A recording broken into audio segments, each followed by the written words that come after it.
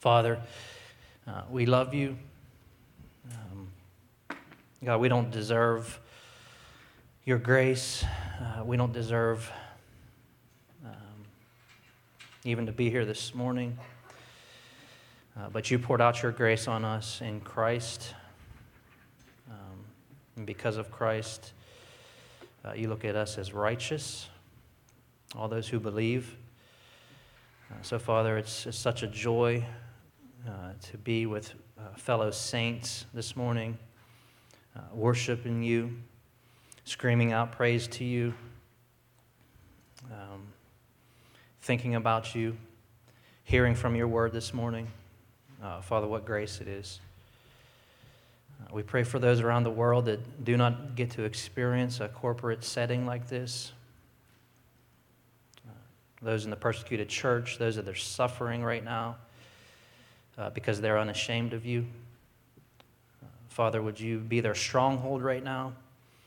Would your Spirit fill them with unusual amount of strength, unusual amount of faith to endure the suffering that you've asked them to suffer for your name. Pray for their families that are missing them right now and the hurt that they're going through. Father, would you draw people to Jesus Christ because you asked your saints to suffer? Pray for Spartanburg this morning. Father, as the word goes forth right now across this city, would you draw people to you because of the preached word this morning? Heal families, heal broken relationships, heal addiction, heal hate, heal rebellion. Because the power of your Spirit is going to move through this city through the preached word. We look forward to it right now with expectation. Father, you've given Richard a word to share with us this morning. And so would he lean on your Spirit, lean on your power and not his own? Would you give him a humble confidence to preach the word that you've given to him without shame, knowing that it's from you, and that the purpose of the preached word is to draw people to Jesus Christ. And so may that happen in this room this morning. May it happen in our children's ministry right now through the words that are spoken. God, draw people to you. In Christ's name, amen. Amen. C.S. Lewis said, if you're looking for a religion to make you feel comfortable, I wouldn't recommend Christianity. The promises of Scripture are filled with immeasurable hope, but the call to leave sin and follow Christ does demand that we deal with very uncomfortable issues in our heart and those in our world. So it's not a comfortable religion. And last time we were together in the book of Luke, we looked at the strangest parable that Jesus ever told. Today, we're going to look at the sternest parable that Jesus ever told. Nowhere in the teachings of Jesus Christ does he talk about eternal suffering more vividly than he does in Luke chapter 16. But everything he says that comes out of his mouth in Luke 16, I am grateful for that he so loves us, that he graphically describes the torment of those who reject the values of the kingdom of God, that we might be warned and frightened and therefore persuaded to repent and be saved. Luke 16:19, there was a rich man who was dressed up in purple and fine linen and lived in luxury every day. At his gate was laid a beggar named Lazarus, covered with sores and longing to eat what fell from the rich man's table. Even the dogs came and licked his sores. Now, you need to be reminded that Jesus is telling this story about wealth because in the audience surrounding him, as we saw in verses 13 and 14 of Luke 16 a few weeks ago, were the wealthy teachers and religious civic leaders of the day, the Pharisees, whom Jesus described as people who loved money more than they loved God. So the parable was really for the wealthy in the crowd, and that's why he tells the story. The story is not just about a rich man and a poor man, but the way that Jesus describes it, it's Each man is particularly described in his wealth and in his poverty. The rich man did all that he could to parade his wealth, spending his money in an extravagant manner, excessive luxury. He was the picture of affluent arrogance. He was a different kind of rich man. The beggar was not just poor, he was covered with infected sores. He was so weak he could not move, so weak that the dogs came and licked his open wounds. He was the picture of vulnerability. Luke 16:22. The time came when the beggar died, and the angels carried him to Abraham's side. The rich man also died and was buried. Even the description of their deaths, Jesus finds striking that the rich man even had time for someone to bury him. Nothing is said about the burial for the beggar. His body, where he dropped, his body stayed until he was taken to glory. But the point of the parable is not about their funerals and not about what happened at the time of their death, but the whole point of the parable is what happens after they died, because there was a massive reversal. The time came, verse 22, when the beggar died and the angels carried him to Abraham's side. The rich man also died and was buried in Hades, where he was in torment. He looked up and saw Abraham far away. This is the rich man, with Lazarus by his side. So he called to him, Father Abraham, have pity on me, and send Lazarus to dip the tip of his finger in water and cool my tongue, because I am in agony in this fire. So you need to understand, when you read a parable by Jesus, there's always only one point and only one point. It's just needless, wasteful use of time to be chasing down side streets. And so Jesus will often take current thinkings of the day, or he'll take a random event and he'll work it in the parable really more for shock value or to attract interest, because people are already there in their minds. So there was rabbinical legend that people could talk back and forth in the post-life experience. That Jesus says nothing here about heaven and hell. The other parts of the New Testament do. Jesus doesn't. He simply talks about two components or two partitions in this place called Hades, or the underworld, the dark and shadowy place, sort of a holding tank prior to judgment. So Jesus is simply using existing belief systems in order to make the point. That's not the point. Jesus is saying there is no talking between those who've died in heaven and hell. He's simply saying that there is a reversal that occurs between heaven and earth, that you see clearly. The rich man is now suffering, and the man who had nothing and was a beggar is now experiencing eternal comfort. He told the story to make this point. This life is followed by a next life, a final life. The way we respond to God here determines the way that God will respond to us there. The beggar was experiencing comfort. The rich man was experiencing torment, separated forever by some chasm of fire.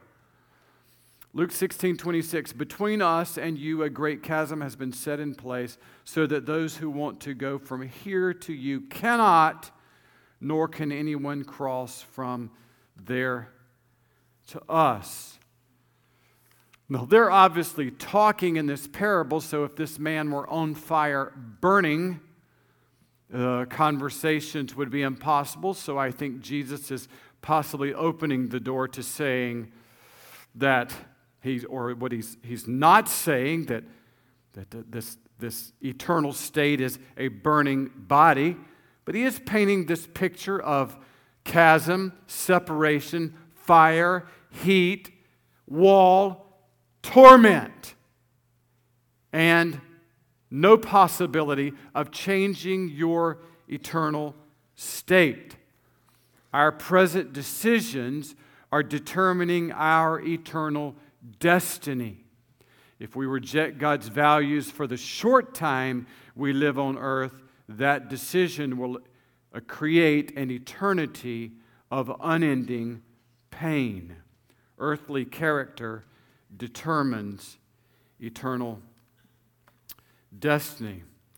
But the most important part of the story comes from a statement made by Abraham as he informs the rich man why he is suffering.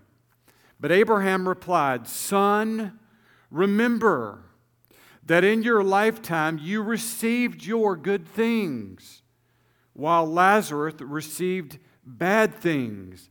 But now, the reversal, he is comforted here, and you are in agony."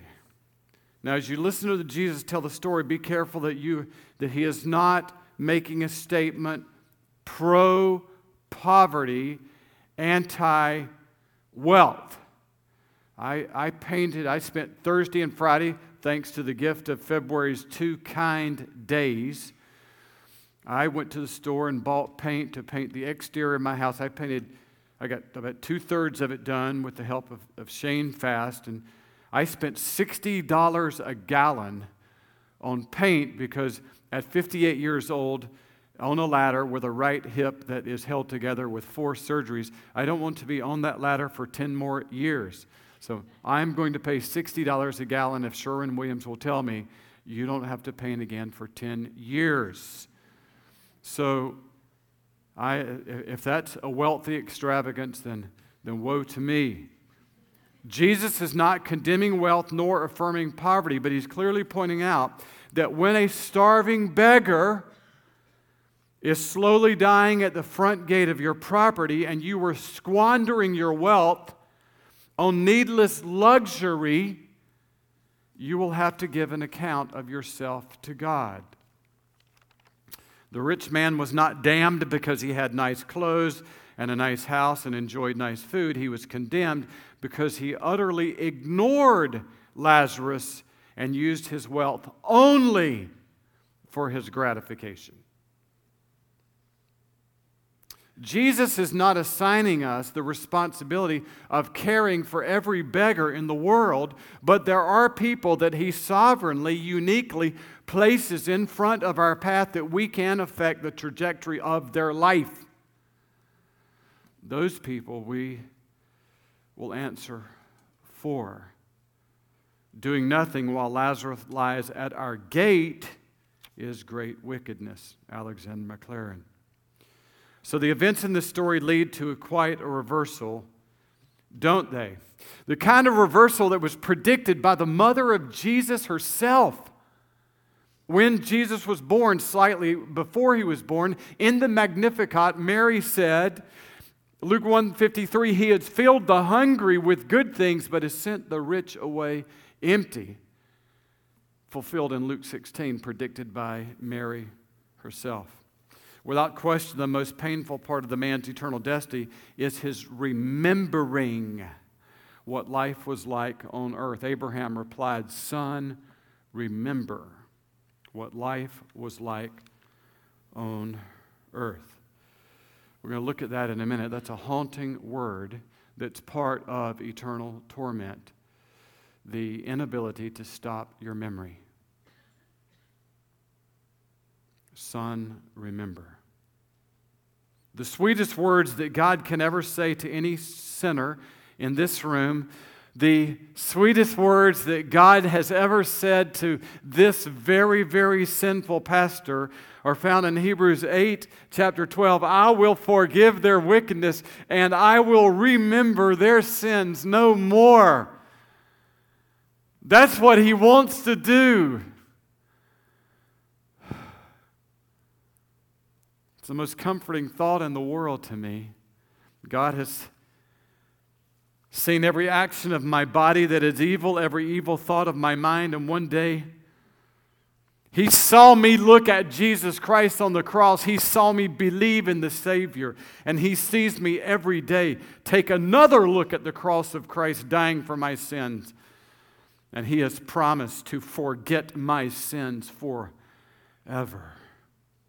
But for those who reject the love of God, for those who in their arrogance believe there is no need to place their faith in a Savior, the most painful aspect of eternal suffering will be the eternal memory. Son, remember your life.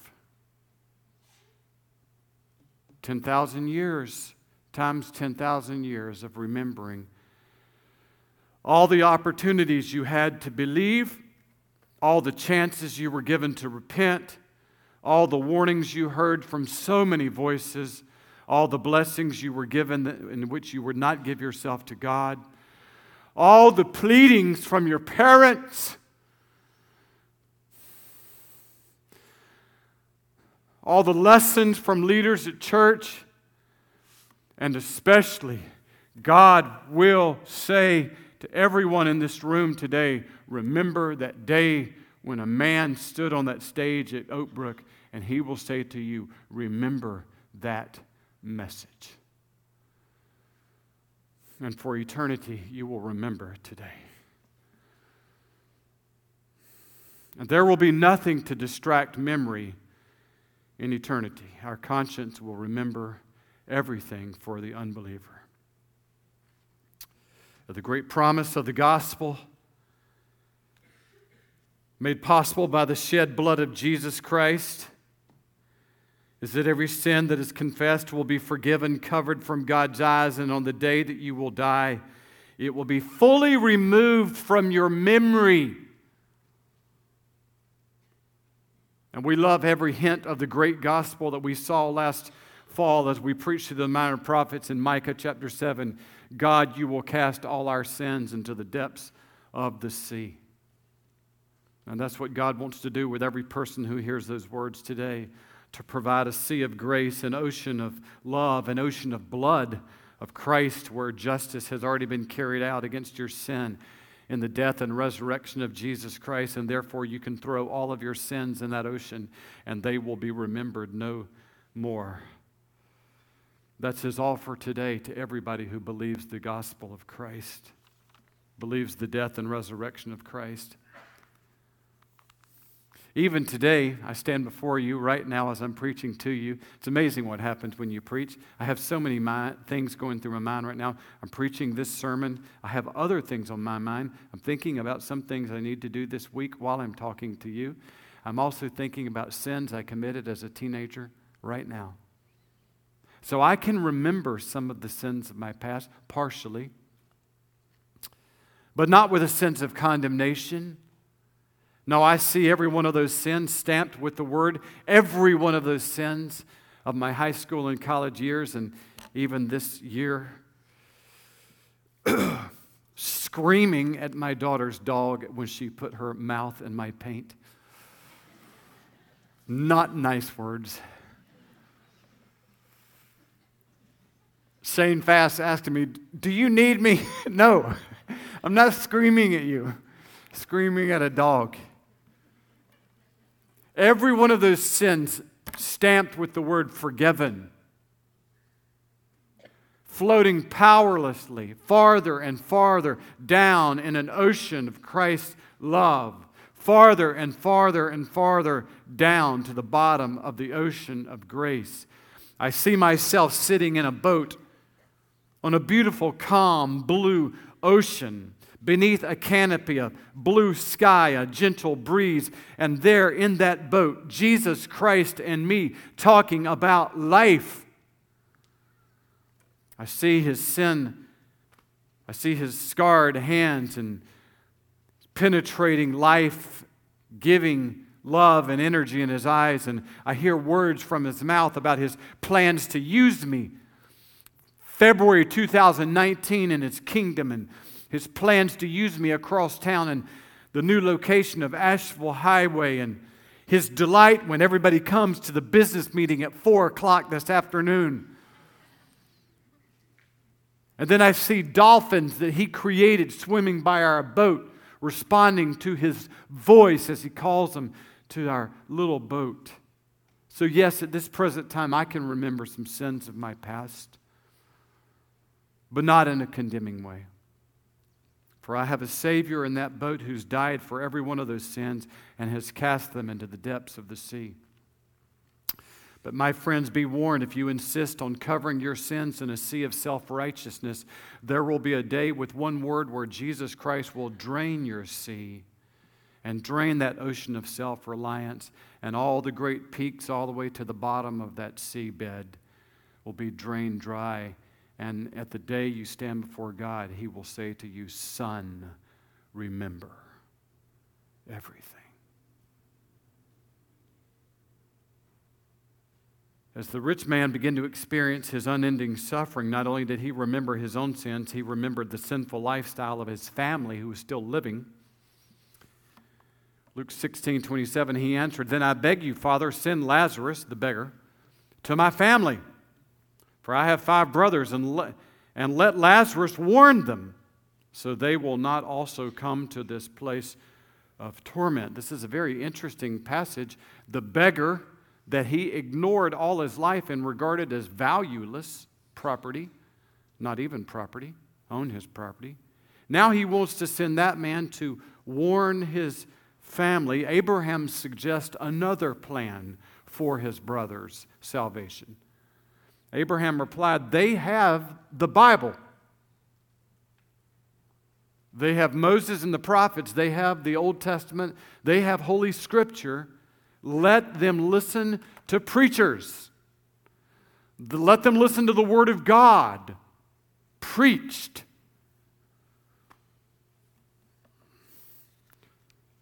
Abraham says there's no need to send Lazarus. There's nothing more powerful than the Word of God. Nothing more powerful in all of life than what we're doing on Sunday morning. This is where life change occurs. The Bible can be understood by anyone. It was intentionally written at a 5th grade level by God. It will change the life of everyone who wants to know and do the will of God. The rich man disagrees. Even now he disagrees in his place of torment. "No, Father Abraham, but if someone from the dead goes to them, they'll repent." The rich man believes it's not enough what we do here on Sunday morning. There needs to be some entertainment. Get the drama ministry going. My goodness, Hunter, why don't you sing a secular song and whip us into a frenzy? Because this preaching about Jesus is not enough. You got to do something else. No. What if somebody goes back from the dead? That's what will wake up Spartanburg. So I think Jesus included this to say, nope, that's not going to work because, number one, I'm not going to send Lazarus back because we have the Scripture, but I'm going to do one better than that.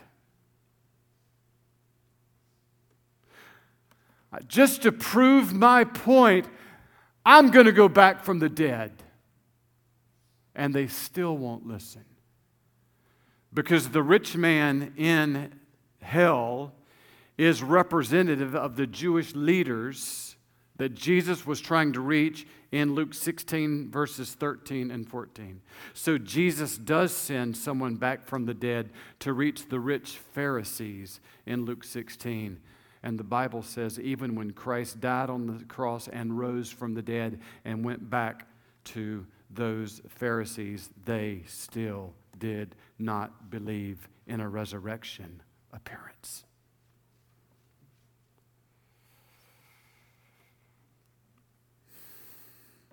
The rich man was in hell, and his brothers would soon join him, not because they did not know what they were doing,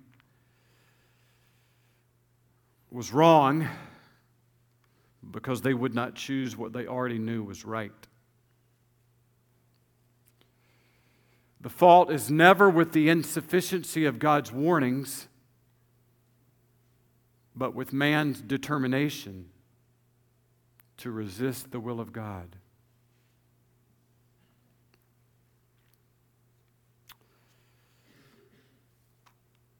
It's not like the rich man was unaware of the vulnerability of the beggar. Was he unaware of the vulnerability of the beggar? No, he just didn't care that the beggar died. Hear that. It's my main thesis for the rest of the message. He was aware, he didn't care if the vulnerable died. He knew exactly what he was doing.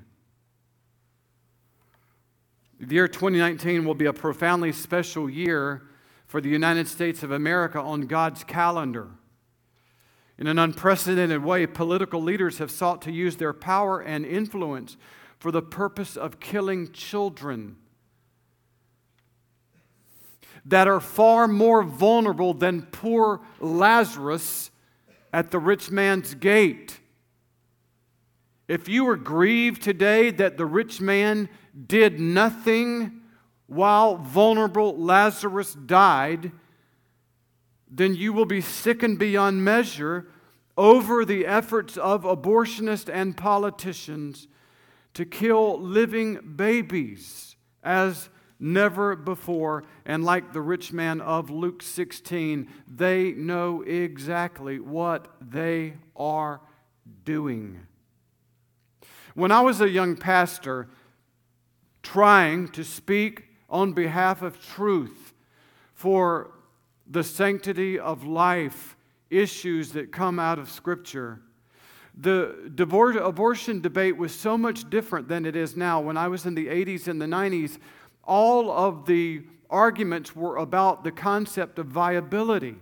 So I would preach year after year and sermon after sermon trying to persuade people. This was basically the argument. This is where I was as a young pastor, that the pro-choice movement would basically wanted to argue that abortions were okay at a certain point because prior to this, babies were not viable. That is, babies could not live if they were prematurely born at whatever age you would say of the fetus, 22, 23 weeks old as a fetus. And so that was primarily the arguments everybody was arguing about. Viability. And so they were saying, when does a child become a human being? And so they were saying, if the child was viable, if the child could live, if a prematurely born child could live and was viable, he was a human being. If a premature child could not born, was born, but was not old enough as a fetus, could not live outside the womb, he was not yet a human being. And so they were masterful in their ability to persuade many, many women, you are not killing a human being because they're not yet a human being. So many, many precious women were deceived with this argument. And so, of course, an argument for me as a Bible teacher and just a thinking person was nonsensical because there's never been a point in my life where I was not me. I may have been a little me, but I was always me. I may have been an undeveloped me, but even at 8 weeks, I was me. At 8 weeks, I had a functioning brain and a beating heart, and my kidneys were already filtering blood. I had a fingerprint. And by 12 weeks, I was a thumb sucker. That's 12 weeks. So I was always me. There was never a point in life, just even every thinking person would arrive at that. Was there ever a point where I was not me? I was always me. just got to be a bigger me. So we warned people in the 80s and 90s, if you go down that road and start taking the lives of 22-week-old babies and 20-week-old babies and 18-week-old babies, you won't stop. We were arguing that. You'll press for 1 week more and 1 week more, and nobody listened. To the point where we are today, the horrible distance that we have traveled, that we're just like the rich man in Luke chapter 16, that now we know exactly what we're doing, that he knew that there was a full-grown human being outside of his gates, and he simply did not care that that man, a fully alive person, died. We're just like the people in Luke 16.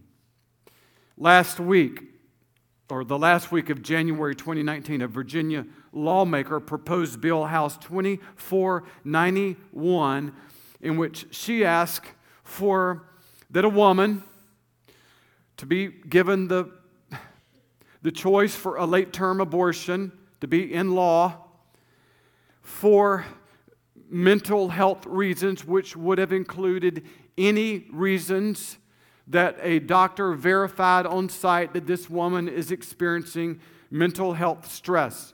So that means for any reason that a woman would tell a doctor and a doctor signed, you are having a bad day mentally at any point up to 40 weeks, you can have an abortion.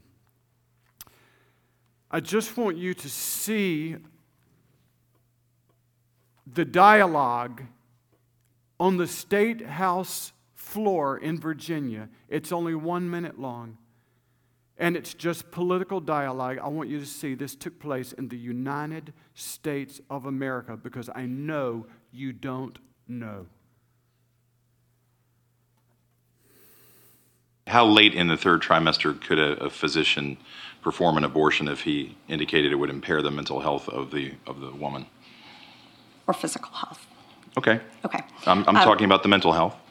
So, through the third trimester. The third trimester goes all the way up to 40 weeks. Okay. But to the end of the third trimester. Yep, I don't think we have a limit in the bill. So,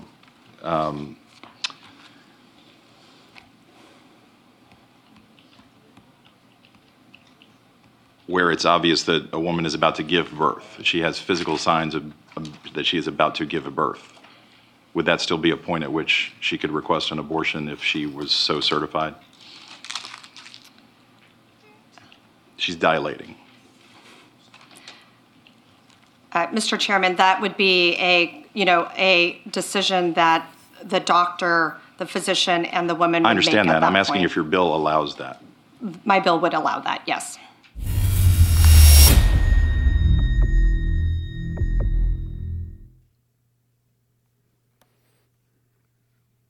We know what we are doing. Maybe not in the 80s, 90s. Maybe it got foggy. You know what you just heard.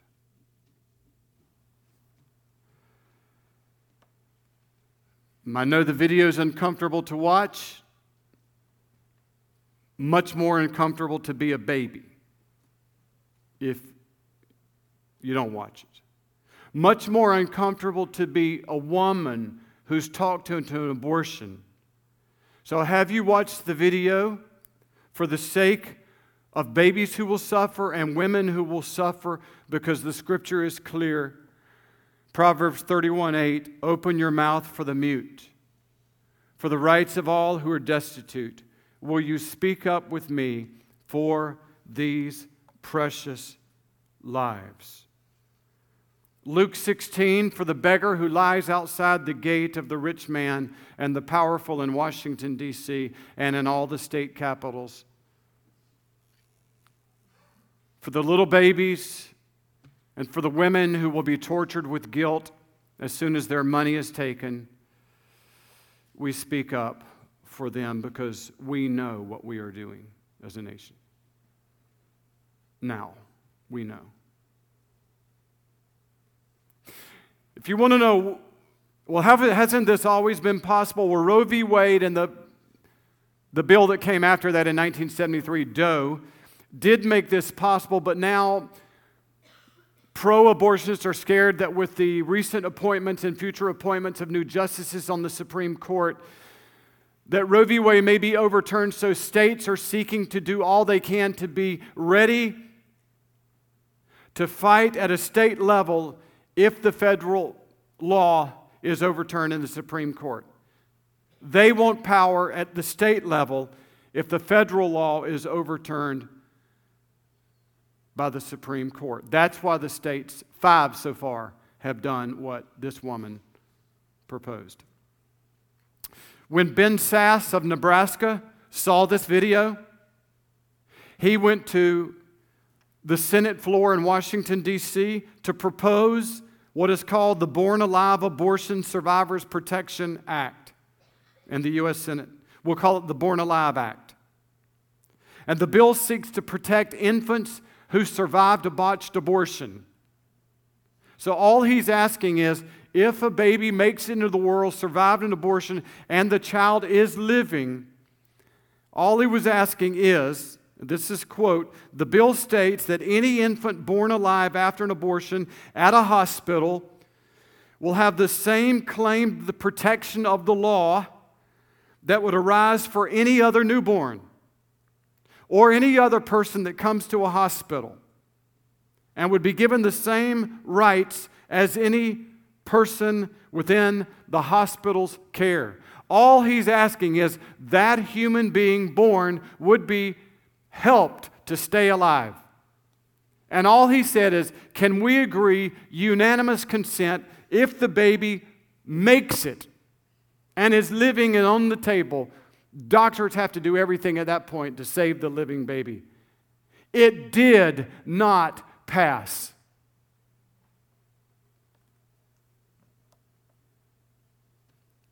We know what we are doing now.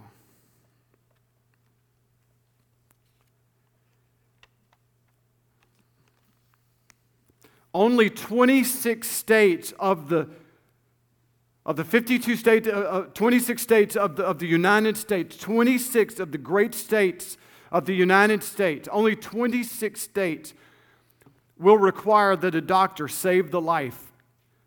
Only 26 states require specific affirmative duty by physicians to provide medical care to infants born in botched abortions. Only 26 states require that a doctor care and keep a child alive after a botched abortion. Only 26 states require it. We know what we are doing.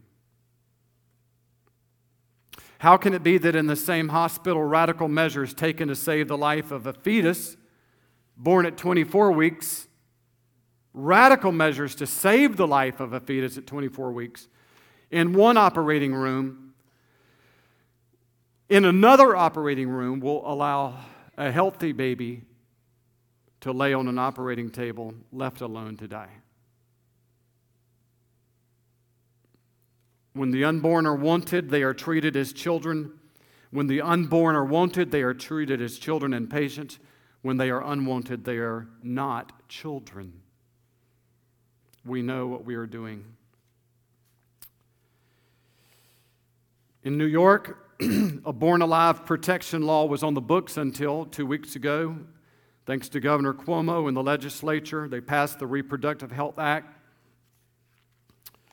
Said for any reasons, by the request of the mother, for virtually any reason, abortion up until birth is possible. Even the abortion can be performed now by non-doctors.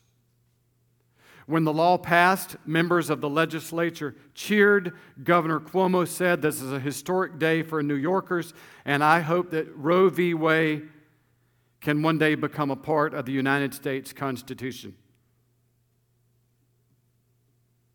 And then the Democratic governor directed the One World Trade Center and other landmarks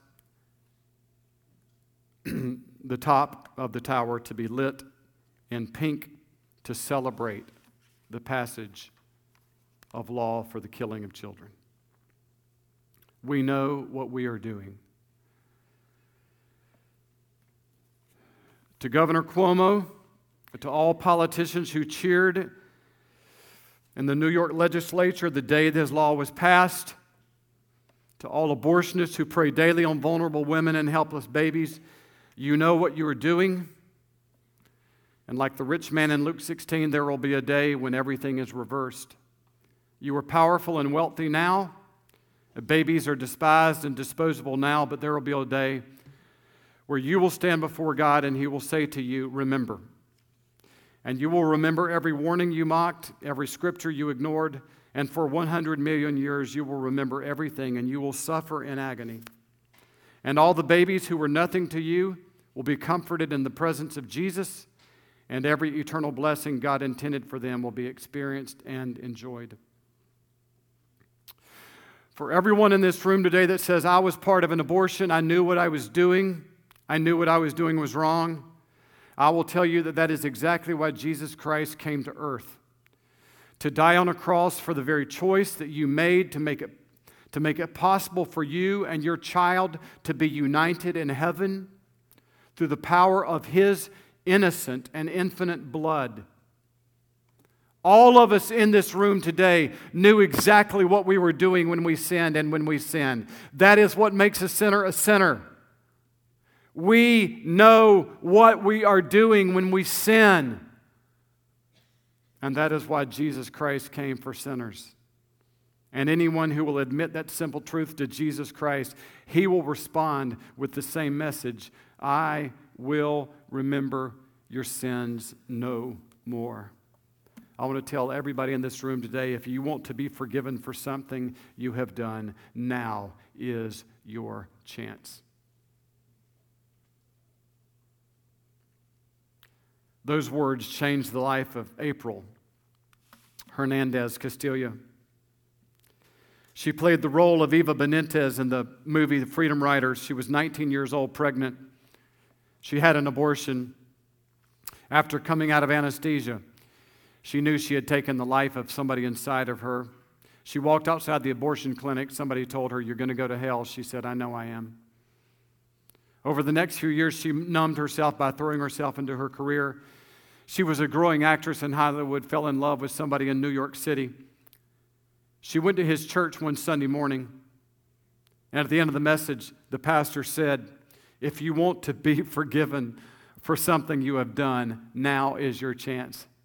She said her right arm shot up as high as it could out of her socket, and she said, "It is like I was trying to rip heaven open so that I could grab hold of God." And she cried out loud in that church, "I want to be forgiven of my abortion. Please forgive me. Please forgive me." She fell on the floor of the church that day in a fetal position, and she heard the sweet voice of God say to her, "I forgive you and I love you."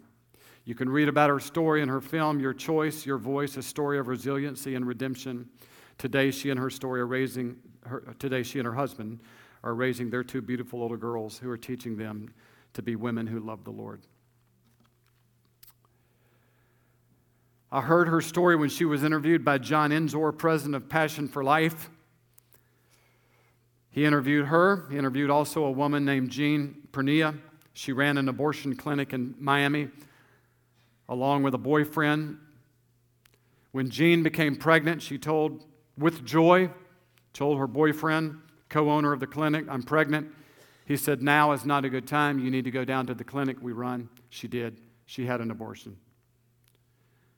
When she was in the recovery room that day, again, knowing she had taken life, she simply cried out to God, "Please let me be a mother again someday." She stuffed that memory down and that guilt down for 27 years, which, if you're an abortion counselor, you've heard that story many times. John Enzor, the guy interviewing her, he's president of Passion Life, came to her church in Miami 27 years later to tell Miami that you have 37 abortion business clinics in Miami. You need to do something about it. She was looking for an exit as fast as she could. But like many of you here, you know exactly what this message is, what you need to hear to start dealing with this. So she stayed, she didn't run. When the service was over, she came to him and said, I need you to help me stop what I started. I was the first in Miami, and now there's 37. These clinics are all my seeds. And so John Ensworth said, well, you need to find a clinic, you know where they are, and you need to put up a crisis pregnancy center, a care pregnancy center as close as you can, right next to one. So she did that. She found a space for rent right next door to the building that she used to use for an abortion clinic. And it became so successful. So many women received mercy and help in that clinic that they had to expand. And you know where they expanded? The other building went vacant, and the very building that she had for so many years used as an abortion clinic now became the new crisis pregnancy center. You know where her office was? Where her office is now? It's in the recovery room.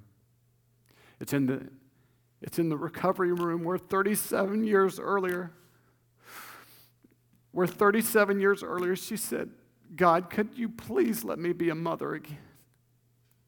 And 10 years after they began that clinic, they have saved 35,000 babies. And she has 3 children and 9 grandchildren and 2 great-grandchildren. And in that very building that was once a building of death, by the power of Jesus Christ, is now a building for life.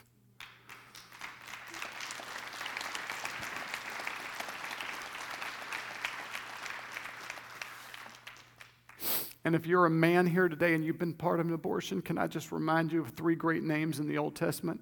A man named Moses, and a man named King David, and a man named the Apostle Paul. All 3 of these men took innocent life, and these are 3 men that God used to shape the whole world in preparation for the coming of Jesus Christ. 3 men took life, and these are the men that have shaped history for the coming of Christ. The only answer for the weight of abortion is the gospel of Jesus Christ.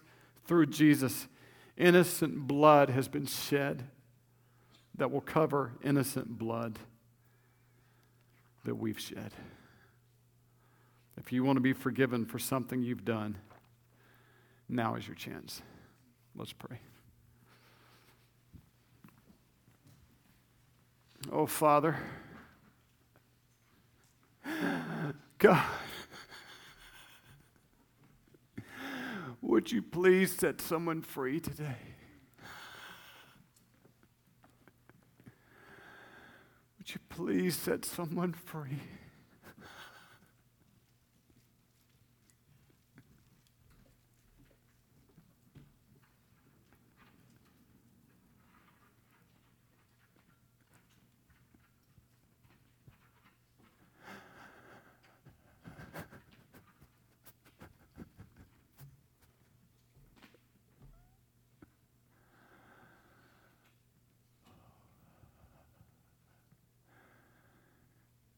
Bring them to Jesus, God, so he can bring them to their baby, so he can cleanse their heart, so he can stamp on every one of their sins forgiven, so he can bury it in the bottom of the ocean of grace, so he'll remember their sins no more and take them to a place where they'll remember their sins no more. This is their day, God, to be set free. This is their day. We thank you for innocent blood of Christ that covers all the innocent blood we've shed in the land. It's in the name of Jesus Christ we come for our redemption and our cleansing, our freedom and our joy. Amen. Would you stand with us again?